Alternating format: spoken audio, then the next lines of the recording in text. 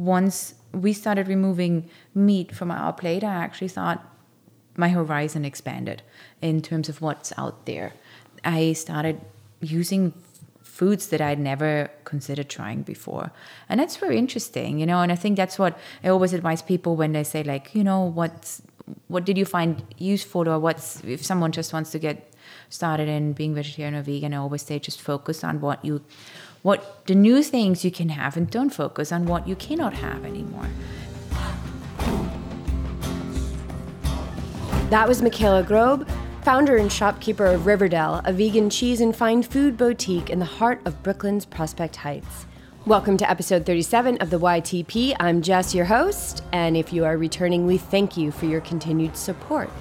And if this is your first time listening, we thank you for your support and congratulate you on tuning in to the show where we share stories of people looking, finding, and living their purpose every single week. Congratulating you may seem a little silly, but I think it's totally reasonable because simply by finding the YTP means there is a curiosity within you that has led you to invest your time in finding out more about the people who are living courageously, taking risks, some more calculated than others, and finding adventure in this life. Michaela Grob is one of those people. Michaela held a job for many years that on paper added up in a way that made sense. A job that you would never quit, especially to start a cheese shop. But after a while, her big corporate position, the one that she once loved, no longer filled her happiness quota. And so she started to get curious about the void she was feeling in her heart. She could sense that change was coming. Admittedly more methodical than intuitive, Michaela took it slow. She nurtured her calling for change by carefully planning out her next step. She spent time figuring out what that next step would be and how she would make her transition. She did not just jump ship. She took her time. All the while, the call from her heart to create something new grew stronger. Inspired by a void in the vegan marketplace for quality aged artisan cheese and the realization that no one in New York City was offering this, Riverdale was born. Michaela left her high-paying corporate position where she oversaw 350 employees, 20 offices, and traveled 80% of the year to settle into the challenges and joys of small business ownership. We met up with Michaela and her pack of rescue animals at her beautiful home in Brooklyn last August during our cross-country Ride the High Vibe tour. But first, we made a trip to Riverdale. I am an ex-cheeseaholic. Like Michaela and so many other vegans, cheese was the last to go for me, so I was beyond excited to dive in. Literally, when I was a cow's milk cheeseaholic, I used to say that I could dive into a grilled cheese sandwich and eat myself out of it. Even BJ, a non-cheeseaholic that I tried to convert for many years, had a brightness in his eyes over the thought of demystifying the stigma of vegan cheese. So off we went from Manhattan, lugging our podcast equipment in 95-degree heat for miles as we made our way to the shop. And once we got there, we indulged, ordering classic sandwiches from her selection like caprese and the all-American grilled cheese. Yeah, that one was for me. Plus, we grabbed a baguette and a delicious cashew-based soft cheese to snack on while we waited. Filled to the gills, we headed over to Michaela's, only to be welcomed with a gorgeous cheese board that she prepared for us. Thankfully, we recorded our conversation first, and then we all put a hurt on the most exquisite nut and soy cheeses that have ever graced our palates. Riverdale is absolutely worth the trip. Whether you live in the New York City area or you're heading in for the day, do not miss the world of possibility that Michaela has opened up for vegans and non-vegans alike. And now, without further ado, I welcome you into our conversation with Michaela Grob, Riverdale's nurturer, founder, and shopkeeper. All right, well, let's jump in. Right. So why don't we start by you letting us know what's on that amazing board right there. Okay. So I kept it local, so I'll bring some a local selection of cheeses. We have a Catskill Fire from the Cheese Hound. It's made upstate. She makes amazing cheeses. This one's a little bit spicy. Then we have a Smoky Gouda from Bright Life, also made locally, also upstate. She's based in Brooklyn, but she produces upstate. Bright Life also makes amazing yogurts. And then these two are what we make in-house. This is called Heinrich. It's a beer cheese. It's a little bit tangy, strong in flavor, has caraway in it. I like to pair it with mustard and a pretzel bun or something like that. And then this is the other one we make in-house, mild and creamy. We call it Billy.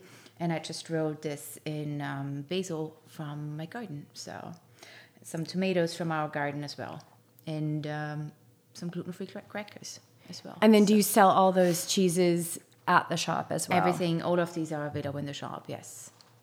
All right, well, why don't you tell us the story of Riverdale cheese? So the story, I think, when started already a few years ago. I always liked cheese. Then I became vegetarian, then I became vegan. And when I turned vegan, I was like, I really want to find some great cheese. So I started looking for some great vegan cheese, something you would put on a cheese plate and everyone would enjoy it, vegan or not. And at the same time, I started experimenting with making some cheeses myself. So, some things worked out, some didn't. And then I thought it would be great to just have a place where you can go in and you know that everything you pick up is vegan. And you could get a decent cheese selection, because to find vegan cheeses, you can order them online. You can find them in some supermarkets, but they may have 1 or 2, maybe 3 if you're lucky. But to really go in a shop and there are big shelf full of vegan cheeses, that just didn't exist.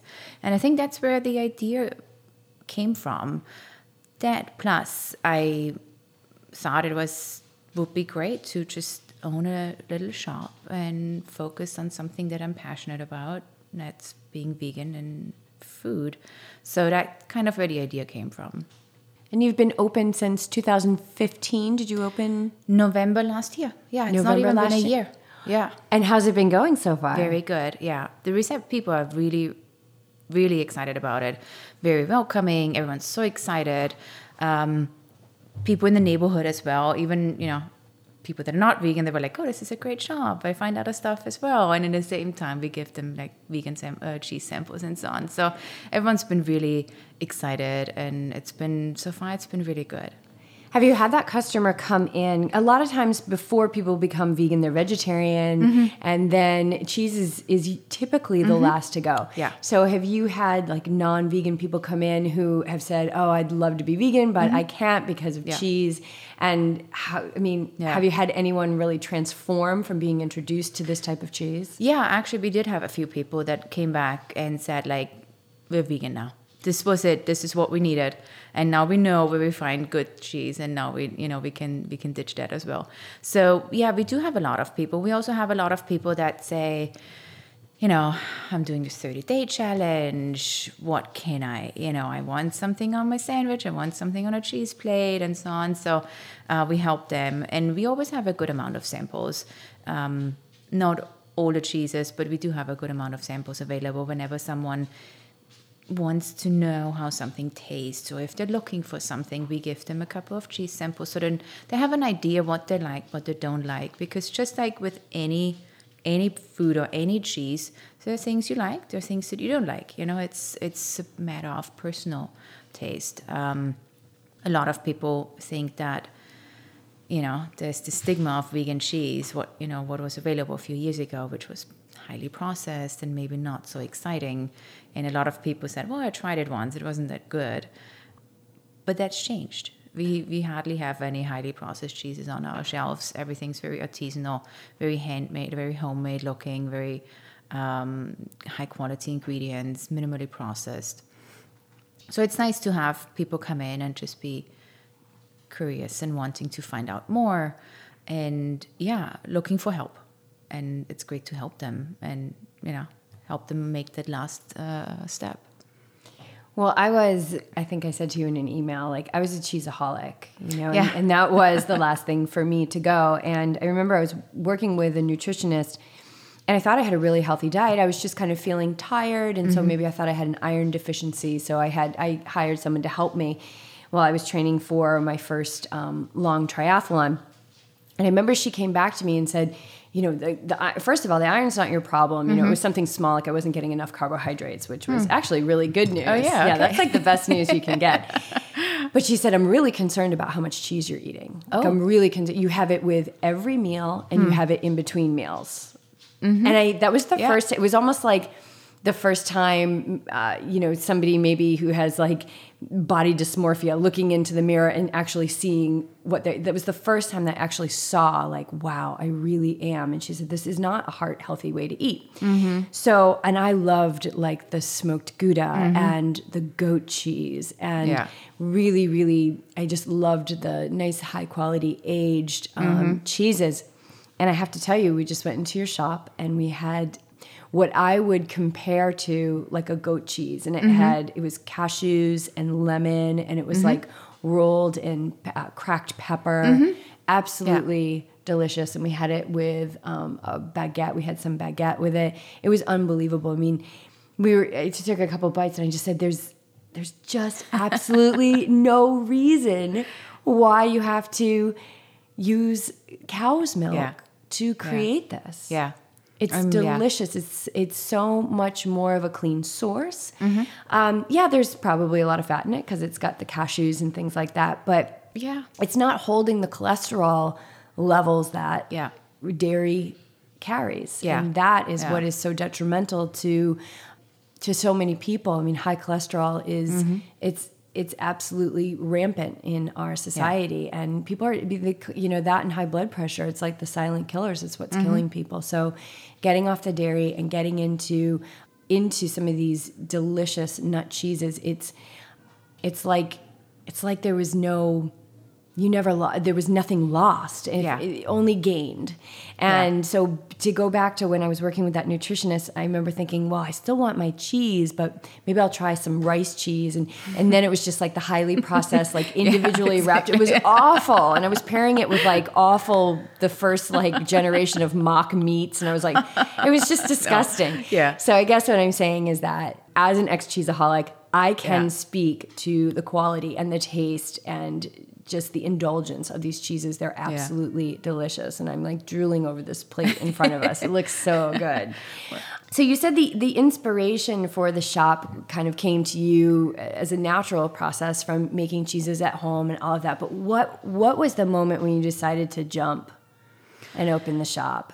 I think there were a few things. My previous career was coming to a point where I wasn't happy anymore. And I knew that, but I didn't just want to drop it. I had a lot of responsibility and I wanted to make sure that I just don't leave. And, I wanted to make sure that everything was taken care of before I said, okay, this is it. So I decided I planned for that. It was like the last year probably of my previous career. I had kind of thought about what am I gonna do afterwards and how do I make the transition. At the same time, my husband also wanted to take some time off. So we decided I would quit. He was going to take a sabbatical and we'd do some traveling first. And then he would go back to work and I would dedicate my time to actually make this work. And I was starting out with just writing a business plan, which, sounds very easy. You have your idea in your head and you think like, it's just a piece of paper. But it was a lot more elaborate. But for me, I'm rather methodical, so I needed to go through these steps and had it all planned before I would take that leap. And when I made that leap, then finally to say like, okay, here's the deposit for a shop, and this is really gonna happening. I just wanted to be well prepared. So yeah, it was a combination of knowing that my previous career was not what I wanted to do anymore, my passion that kind of had shaped in the back of my head for a while now, and then actually making it into a plan was, it's kind of what helped me to get started. But also the very first time, I remember the very first time when I said it out loud is actually when it became real, and that was I joined Vegan Main Street Academy. And you know how you introduced yourself in the beginning, and I said, I'm going to open a vegan cheese shop. And that was the first time I put it out there outside of my home, outside of talking to my husband about it. And then it became real. And, once you put it out there, you're kind of being held accountable for it. And then it was like, now it's really going to happen. Now it has to happen. When I said that, everyone was like, oh, that's fantastic. We need that. That's so cool. Great. I was like, that's great. I'm happy. It's being received well in that group of people. So I guess it's a good thing. And then going through the motions of doing the research and so on.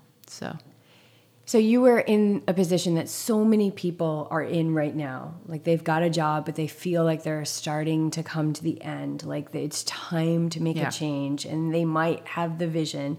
And so there are the people who are risk takers who are just going to jump and they're going to do it without the business plan. But I love how you're a methodical person, because that type may take a little bit longer, because it's like you got to make sure all the ducks are in a row and all of that. But taking some time to do the business plan. And I think it's when you're pursuing your dream, when you get home from work, that job that you don't love anymore, bring your passion into creating the business plan to take the next step. So we always talk about like keeping the momentum going every day, even if it's just researching how to write a business plan. Right.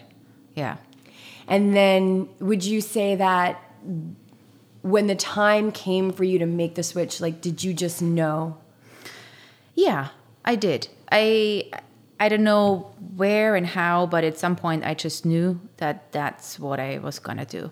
And I think it's you have this idea in your head, and it's there all the time, and, it's getting more concrete, and you think it through more and so on. And eventually it's just, that that's what you're going to do. And then you try to make it work.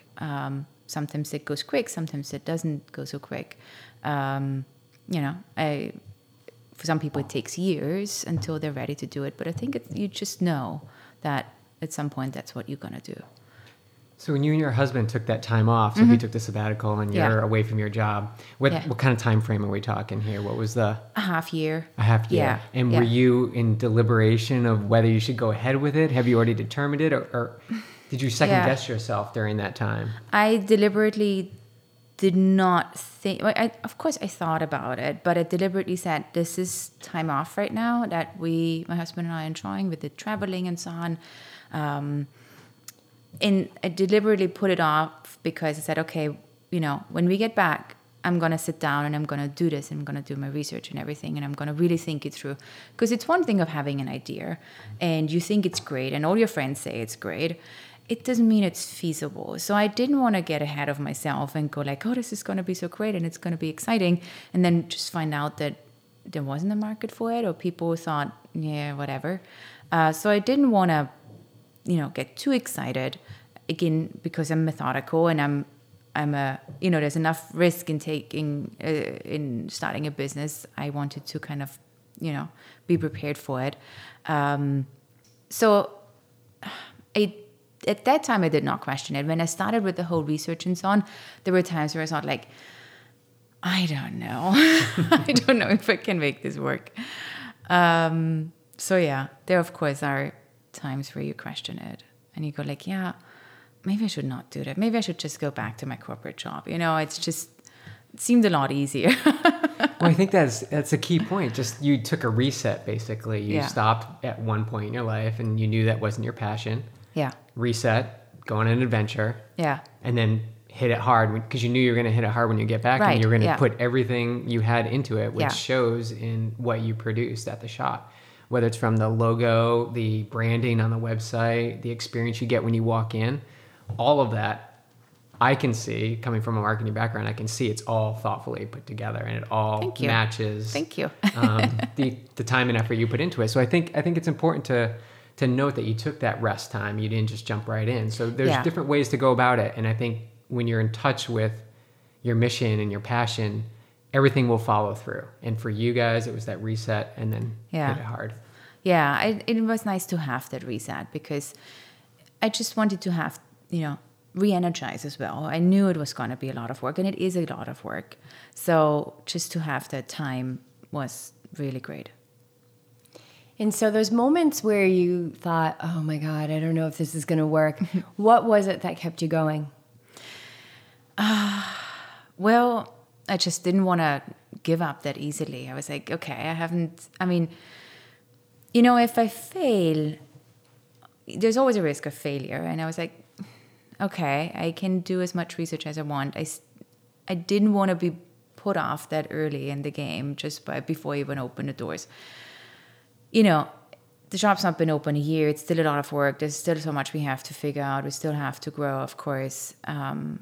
But I thought, I'll give myself 1 or 2 years, and if I can make it work, that's great. And if not, at least I tried. I just didn't want to be saying like, yeah, you know what, I'm not going to do it. Plus, then I thought, what if someone else does it?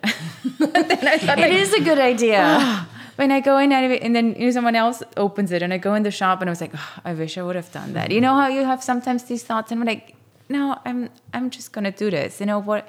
Of course I can fail, but it's been my idea for such a long time, and I didn't want the idea to just disappear and never become an actual place where people could see it and so on. So there was too much of me in there that I thought like, no, I just cannot just give up so early. You asked yourself a question that when I'm working with people, I ask them when they say, when they're expressing that they really want to do something and everything, but then they have that fear. I always will ask them to ask themselves, if you don't do it, how is that going to feel? Mm-hmm. And that's always, I always find that that's a really easy answer, easy question to answer. Like they've got that. It's like, well, God, if I give up on this, that's going to feel awful. Yeah. And so there has to be, you have to be willing to walk into the unknown. Yeah. To do something like this. And so you said you're methodical. Would you consider yourself to be intuitive? Or are you more of like the kind of like you like to see it on the paper and keep it organized? No, see, I love that. That's great. Yeah. I'm the total opposite, but that's more like how BJ is. And I think that's more of like the people that I'm working with are more like that, just like I want to see it. So I guess the real question underneath all of that is, did you feel anything within you, like a little voice or anything within you that was just like, come on, keep going, keep going? Yeah, definitely. I mean, because it's my project, it's my idea, and of course I want to keep going and want to show what I want. I want people to see it. So yes, there was definitely this little voice and this passion. Yeah, so that helped you kind of get through those tougher parts. Absolutely. Especially once you have a certain vision, you just want to see it happening. I guess, you're methodical. You want to see things, right? And did that vision get stronger and stronger, like more clear as you get closer? Yeah, definitely. Yeah. In your support circle, so as you come up with new ideas, there's the people that jump on board and they're right behind you and they're supporting you. But then you get some people, usually sometimes family members, that are like, what are you doing? Yeah. You're leaving your corporate job. Oh, yeah. Yeah, definitely. My parents, of course, there was not, what, a vegan cheese shop? Why? And, the whole vegan concept's very strange to them anyway. So, a vegan cheese shop that was just, and you have such a great job, why would you do that? And so, they were rather concerned. Some outside factors. Yeah, you're going to have the naysayers. And how did you work with that energy? My parents live in Europe, so they don't travel much. So they've never come here. They'll never come and see it anyway. So I'm like, you know what? It really doesn't matter really to them where I go to work every day. I'm assuming they're not vegan, or are they vegan? No, not at all. That's why, it's this whole veganism is a very strange concept to them. And where do they live in Europe? In Austria. And that's where you're from? Yeah. And what's the vegan scene like over there? Do you know? Do you go visit? It's getting really good. A few years ago, it wasn't much. And where my parents live, it's very remote countryside. One of my sisters became vegan. Her 2 daughters are vegan as well. So they keep, feeding me news of what's going on. Oh, that's so cool. And I went back 3 years ago and we stayed in Vienna for a few days. And Vienna is a small city compared to New York, but they have 2 vegan supermarkets, all vegan supermarkets. So I was blown away. Then we take the train and they have a vegan option on the train menu. So again, I was blown away. I was like, wow, this is, 5 years ago, that was not there.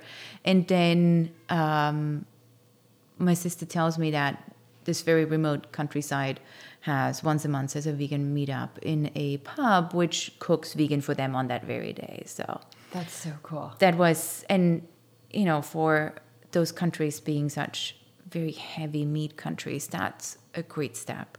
And I do go back there once every other year or something like that. And we usually like to travel some other countries in Europe. And I see it in a lot of countries. We went to Italy last year. Same, a lot more vegan options available. So it's getting there. And it seems almost a little bit faster, or maybe because I only see it like every 2 years. So, it's like a fast forward kind of movie then. I hear that it is moving pretty fast over there, but I've got a lot of hope for us here. And I hear that Brooklyn is quite a vegan-friendly area. Is that correct? Oh, yeah. I was reading, prior to your shop opening, I was reading a little bit about like the coverage that you were getting. And there was one comment like, of course, Brooklyn's getting a vegan cheese shop. I saw that one, yes. Yeah, which is great.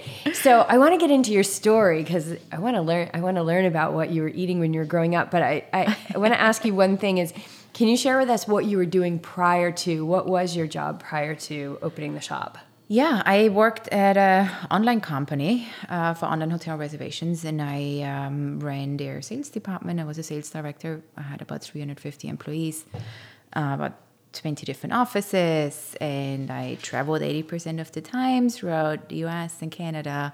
And I started out actually, I came to the US because of my job. I came here and started the whole business from scratch, basically. So our head office was based in Amsterdam.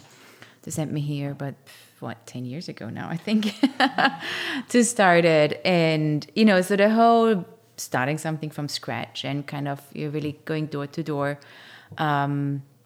wasn't new. So I felt like that was something that's somewhat of a transferable skill, market development and, building something up. So that was, that prepared me a little bit. And our former CEO was an entrepreneur, and he instilled these entrepreneurial ideas a little bit in us as well. So I think that helped me to start this business. Absolutely. We were actually interviewing somebody the other day who was a teacher, and same kind of thing. Like she was just like, I'm done teaching. Like I have to do this other thing. I have to follow my passion.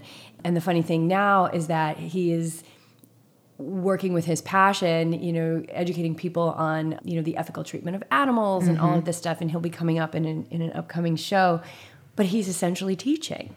Right. Yeah. Right. So we look back. So this is what I want to share with people because I see this all the time. And I see it even in the life that BJ and I are living now, is that everything we did leading up to this, we are using it. Right. We're using it. Like it allowed us, like we took the jump. Like when we get fearful about taking these risks, because it's like, oh God, what if it doesn't work out, blah, blah, blah. But you had already built a massive business from scratch. Just because the business already existed, it didn't exist here. Yeah. That everything we do is preparing us for what's to come. And I believe that even in the challenges, like the challenges that we face, they're preparing us for future challenges. So there's always things to learn, but I want to kind of assure people of that whatever they're doing now, they're probably going to take some of those skills and they're really going to help them as they pursue their dream, because there is no mistake and we take it all with us. Yeah. We take it all with us. And I think that's for whoever considers a career change, whether it's starting a business or just changing a career. I think if you go back and see actually what did I do in the past or experience in the past that may be helping me or is relevant to what I'm doing in the future. So sometimes you see that there are similarities, even if what you're planning to do is so very different, but there's probably something you can look back on and find that, you know what, that's a skill or that's an experience that will probably help me in this. I think a lot of people forget that actually, that, even if it's something new, if they're starting a new chapter, there is something in the past that will help them. Like you said, there's something in the past that prepared them for that. And it's not a waste of time, no matter what your career is. You can look back and say, I just spent 10 years of my life and I just wasted it doing this. But there are high points, and, I can speak to it directly as well. The past 20 years I've been working web design and marketing, and it's all led me to the point where now I can use those skills for our own business. Yeah. It's just to keep an open mind everything, just keep moving forward. Make sure you're happy. Make sure you're doing what you love, and everything will just flow. Yeah. Yeah. And nothing is ever a waste. Like, if somebody thinks that something's a waste, like that's us putting that meaning to it. Yeah. Like, nothing's a waste. So those sayings of like hindsight is 20/20 and blah, blah, blah. I mean, it really is like the puzzle always kind of gets fit together. So, all right, let's talk about how you were brought up. 'Cause it sounds like maybe you were brought up with some animals on your plate. Yeah. Oh yeah, definitely. Was your dad like a hunter or a farmer or?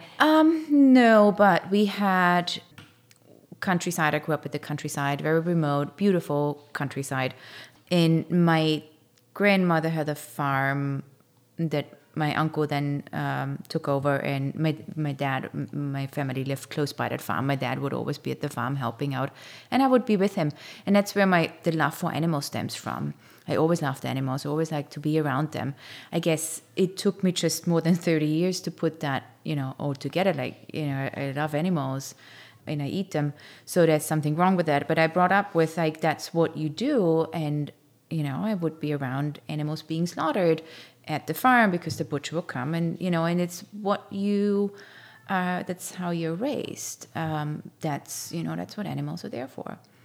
So, it took me a while to kind of say like, no, actually that's not true. So, yeah. Do you remember like your first one of the first moments where that connection was starting to be made? Because I mean, we're talking about the majority of people out there that they love animals. They love animals. Yeah. But then they're eating animals. So they're separating the fact that their dog is different from a cow, and it's not. Yeah. They're the same. They're still like, there's a soul that drops into this body, and it's really not that much different than us dropping into our bodies. So do you remember kind of those earliest moments, or how old you were when you started to put that together, that it didn't make sense anymore? Well, I think there was a period where there was a time when I read this article where I read that pigs have the same intelligence level as a dog, and then I thought like, why is it not okay to eat a dog, but it's okay to eat a pig? Just because someone said, well, that's what we always do. And then also I lived in Korea for a short period of time, and they eat dogs. It's totally normal to eat a dog there. Whereas we Europeans or Western, frowned upon that. And I just thought that very strange. Why is it, why do we differentiate that? But yeah, that article about the intelligence level of animals, that's when it started dawning on me that that's probably not, we cannot do that. They do understand, they do have feelings. A pig recognizes someone that treats them well and is happy if they see you. And then I had to think back when I was little, and I would come and feed, with my grandma. I would go out and to the pigs, and they were always happy and cute. I would have bunnies that I would name, but, they would be eaten. But my parents wouldn't tell me that those were bunnies. They said it's something else. So, it dawned on me when I started having this realization that, thinking back of how I grew up, that it maybe was there already, but you just kind of told that that's the way it is. I mean, I remember my uncle saying like, well, that's just the way it is, They just, once they can't give milk anymore, they get slaughtered, and once the chicken doesn't lay eggs anymore, it goes in the soup. I remember thinking it was strange, but then you're just being brought up and said like, that's the way it is. Yeah, so. We recently went to a talk with Dr. Will Tuttle. Mm-hmm. Have you heard of his book, The World Peace Diet? It's a beautiful book. And he talks about how once we make the connection, that a lot of people feel really guilty. Yes. And so what do you do with that? Yeah. So he says you just repeat to yourself every day, and it's something along these lines, and I'm probably misquoting him, but it's like, I was just doing what I was told to do, and it ended up not being that good for me. Yeah. Right. And that's all. I was just taking the bad advice of other people who had taken the bad advice of other people. And it's okay. It's what I did, but I don't do it anymore. Yeah. So how old were you? Do you remember when you read that article? Like, that wasn't too long ago, actually. It was, probably, it was maybe 10, 15 years ago or something like that. So that's kind of when I then said, let's, cut down. And then then you look for the humane meats, right? Oh my God, totally. It's totally the progression. Totally. And then a few years later, I read that, and then I was already here in New York, and then I read that, even if these animals are lovingly raised by farmers and so on, they go through horrible, horrible slaughterhouses because there are so very few slaughterhouses, especially in the state of New York. So they do all have to go through these massive slaughterhouses where they are just, the horror stories. It's I don't know, in a way it's like almost worse. It's like they have this amazing life. Yeah. And then they go and then they're like, whoa, what's this? Yeah, exactly. At least the other ones are like just living in a daily hell from the start. Yeah, exactly. It's, so this whole humane thing. And then I was like, you know what? I think I'm just going to not eat meat anymore. And that's how it started. And I cut out the meat. And then, you start reading the same thing about the dairy industry. And the last thing I gave up was cheese. Of course. But it took me a long time to make the actual connection because just like anyone else, I was also said like, well, what am I going to eat? And, it's an inconvenience. What do I do? And, then your mom makes your favorite food and of course it has meats in it.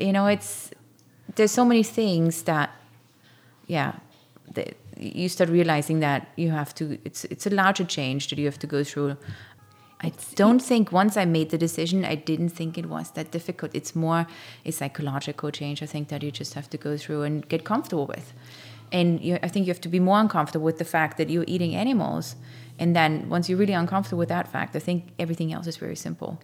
Yeah, it's just, you're breaking like ritual. I mean, this is ritual. And BJ grew up with an Italian mother, so there was always like tons of meatballs and sausages and all of that. And I grew up with, the roast in the oven all day on Sunday or the crock pot going, and that's what we would eat. And for me, from a very young age, I understood that there was some kind of disconnect. I didn't understand it, but I did it anyway because I thought that was food and that was what you were supposed to eat. Yeah. And so I think all of us pretty much have done that, but it's, I think educating yourself is huge, and there's so many great documentaries out there that are pretty easy to watch. I mean, there's some that are really intense, some that I haven't actually even been able to watch, like Earthlings and things like that. Yeah. I mean, just educating on the nutritional piece of it is a great place to start. Forks Over Knives. I always say that one. Forks Over Knives. Yeah. But just trying alternatives. So things have advanced so much. And I can't personally speak to that. I mean, we're only into this for 4 years now, but there's just the taste of everything is so delicious. Oh yeah. That there is no reason why you need to have the other stuff. Absolutely. And I totally agree. And, so many, for some people, it's like, what am I going to eat? Or what do you eat?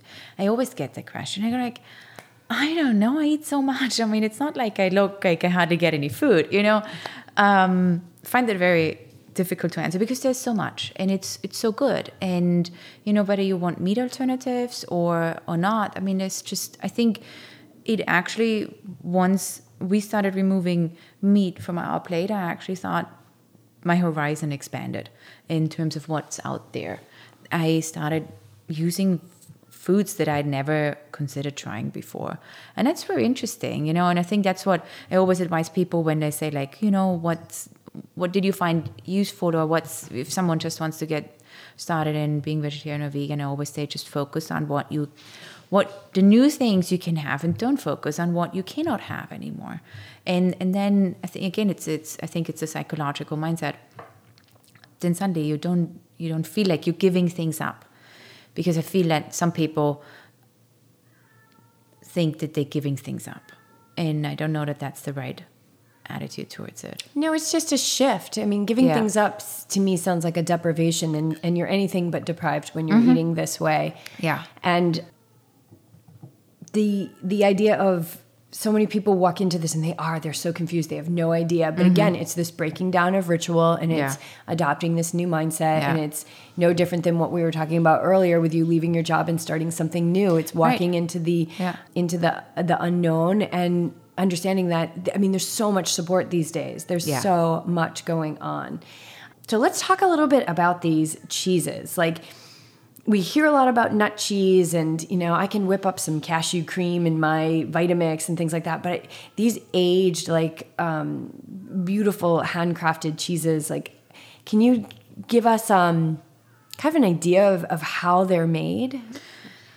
Where did you start? What did you first start making at home? What I first started making at home was, I think I started making with something with soy milk. So I got Milko's book about vegan cheeses. That's actually what started me off on making cheese at home. And I think the first thing I made was some sort of beer cheddar or something like that, which was delicious. That sounds so good. So yeah, I think I pretty much made every cheese in her book. Some turned out okay, some were like really good, others were maybe not so exciting. At least didn't quite come out the way it's supposed to be. But yeah, I just started doing research online, and basically the easiest way you can start is really with your just nuts. And well, some people say you make nut paste. I try not to say that because it's so much better than just nut paste.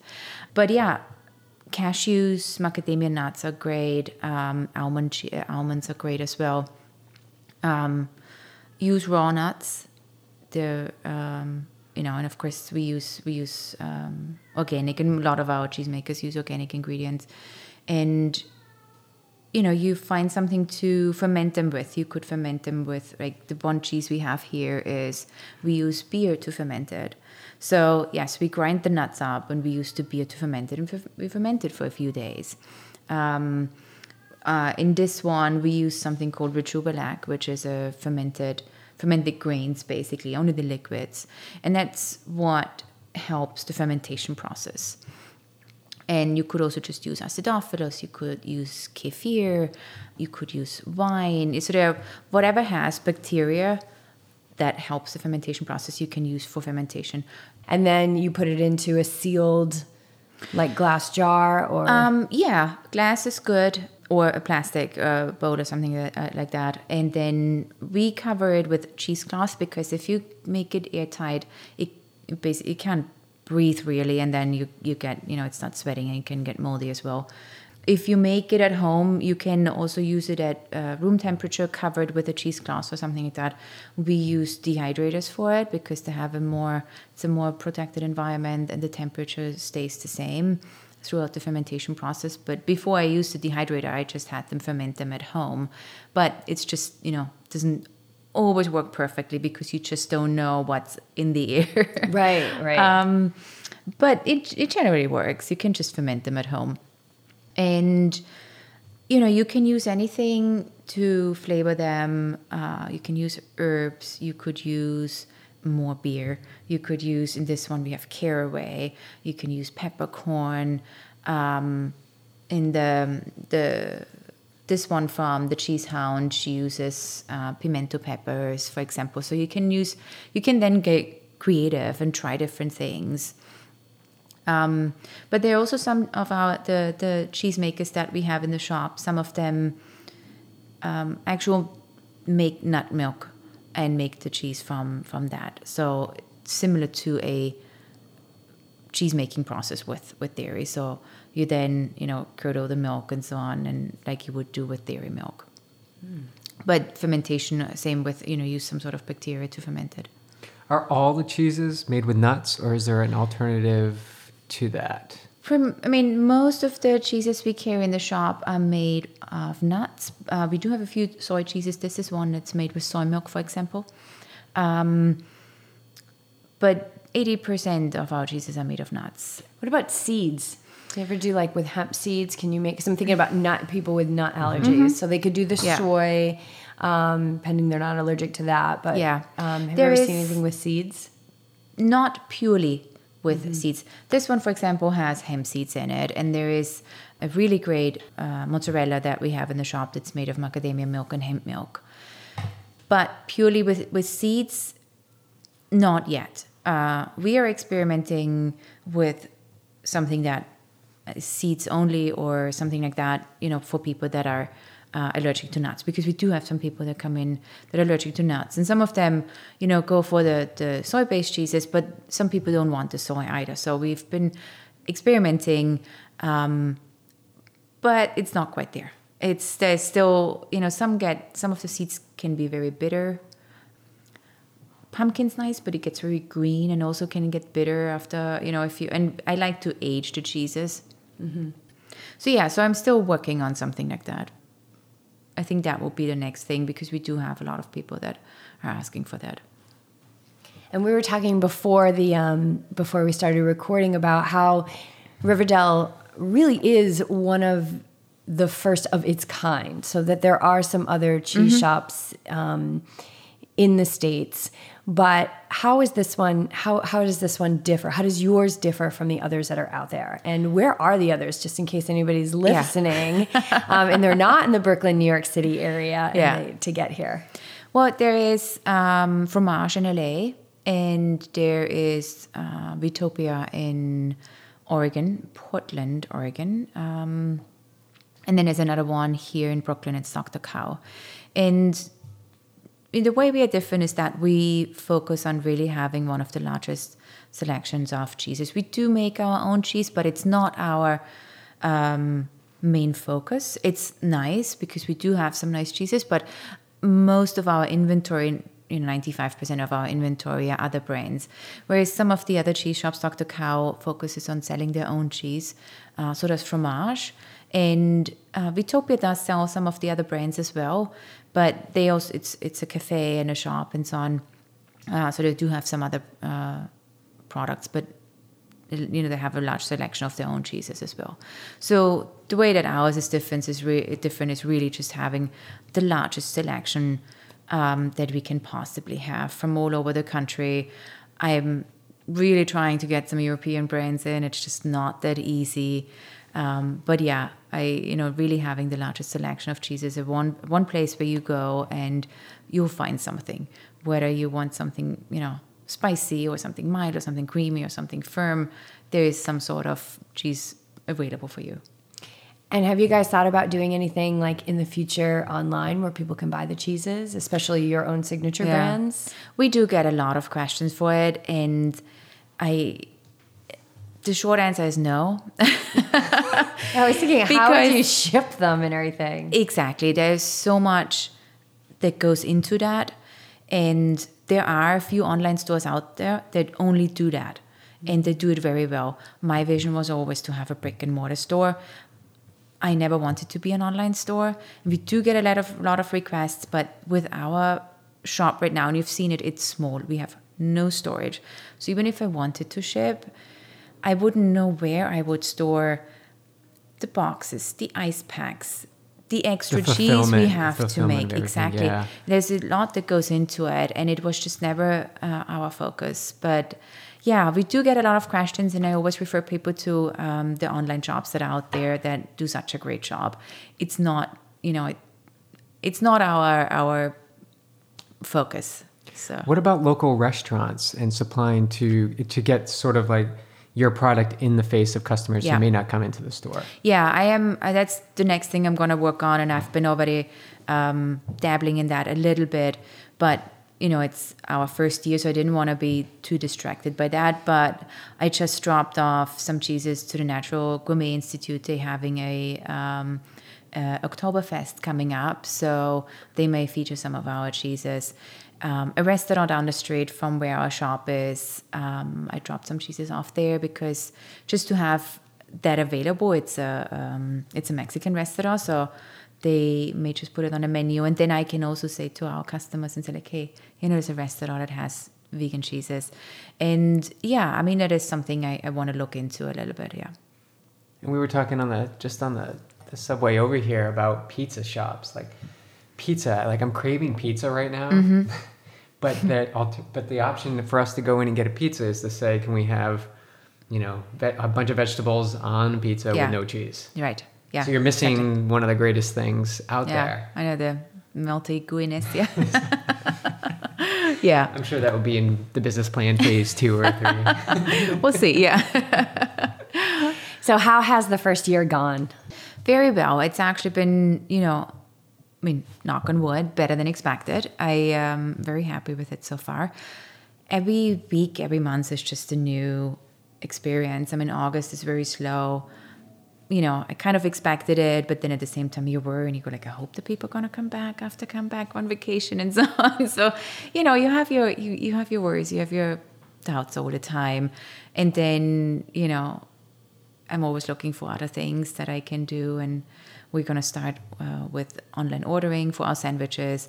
That's also something our sandwiches have become very popular. I never meant it to be a main thing for us, but we do sell a lot of our. They're so delicious. Sandwiches. And the names of them. Yeah, like I just had a grilled cheese. Like, do you know how long it's been since I've had a grilled cheese? It was amazing. Yeah. And BJ had one of what used to be our favorite sandwiches, which is the mozzarella, the tomato, and he had that. And it's just so great because you're bringing back these classics. Yeah. But you're bringing them in a way where you don't feel deprived. Right. And they're extra delicious. They're really, really good. You. So I can see that those I don't think you need to expand these sandwiches. Like, you've got all the basics covered. Yeah.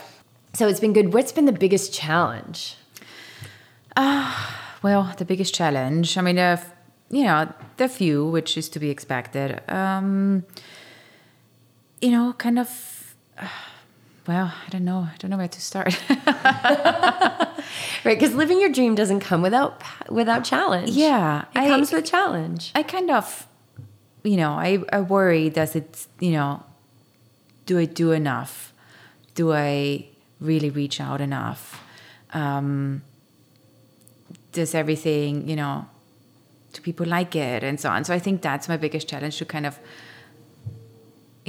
make sure that we really do what the customers actually like, and not just something I think is great.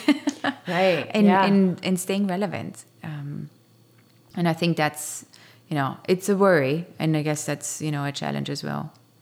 Yeah, because we always want to do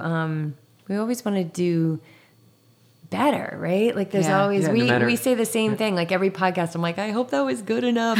But the thing is that it just is, right? Like, and you're connecting with people, and you're serving a purpose, and you're helping people move from dairy to non-dairy. Like, a non-dairy life is so much lighter in so many ways. Yeah. So, and the business is going well, and you're still walking into the unseen every month because you haven't even had a full year on the books.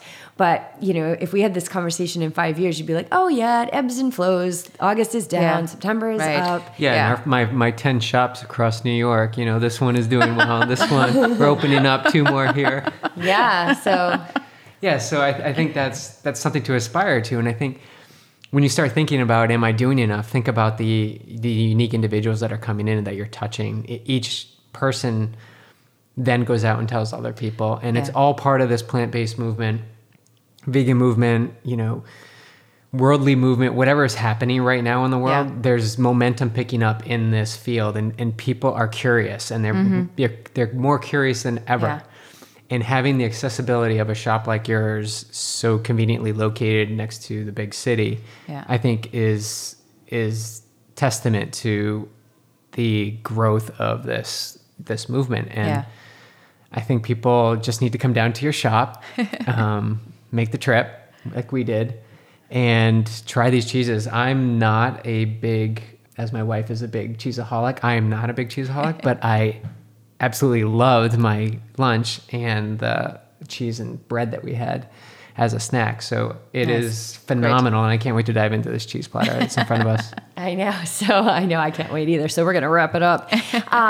What's next? What are you seeing for year 2, or what's the grand vision? So next year, so in the next few months, we'll be expanding, into online ordering for our sandwiches. And we're planning to do a little bit more markets where we do sell our cheeses and where we go with our sandwiches, just to reach other parts of the city. We do have customers that just they do come to Brooklyn, which is I just want to add, we are pretty easily accessible. We are close by the subway line and very central located, but still, if you come from the Upper West Side, it will take you about 40-45 minutes. But so kind of reach those pockets as well. And like we talked earlier, just being in a few restaurants, maybe a few other markets, just, on a smaller scale, because we have a very limited production space. But it's kind of what I dabble a little bit more in. Getting into, especially restaurants, would be great, especially if they're non-vegans, because then I always feel it reaches a different audience. And I want to get people to think about the vegan options that are out there, so that they feel that, you can make the switch and you won't feel deprived of anything. So I always like when I get in front of an audience that's actually not vegan, as much as I like to be in front of a vegan audience, but I always like it when I can get non-vegans excited about the cheese. I think that's, when that's what is really fun. When we had a couple of customers that came in, and they come in regularly, but they're not vegan, but they just like it. And that's great. It is. It's so good. I mean, we're so redundant at this point, because it really is. It's absolutely exquisite food. The shop is beautiful. Your whole brand is gorgeous. And so the person listening who's at their job with their earbuds in, pretending to be working right now because they don't love their job anymore, and they've got the vision, and they want to take what would be your advice to them? Like, they're still at their job, they've got the vision, but they just don't know how to jump or when to jump. Well, I think my advice would be that,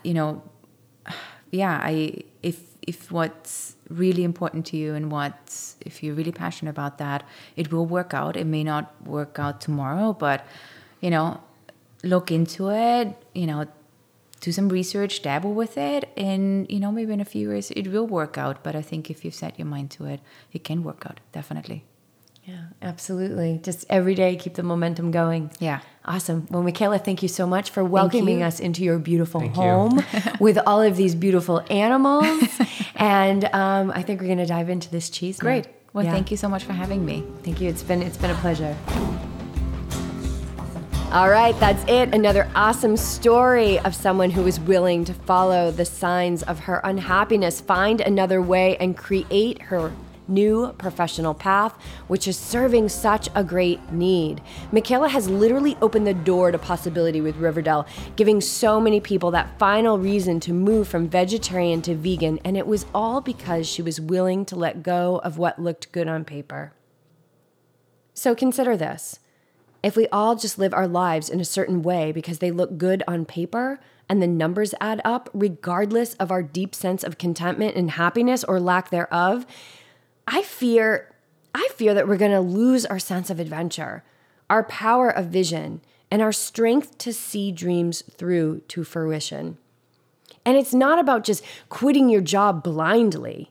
It's about patience and steadfastness to follow the divine timeline that is always in flow. But I guess my final word is, don't wait. If you're sensing a lack of fulfillment in your life, start to get curious about it. Water it every day with an open mind and love. It is an energetic force, and it will show itself to you over time. Just moment by moment, let this life unfold. Okay, that's it for this week. I will be back next week with The Beej and our monthly Ask the YTs show. So if you have topics, questions, issues you want to know more about, hit us up on social and let your voice be heard.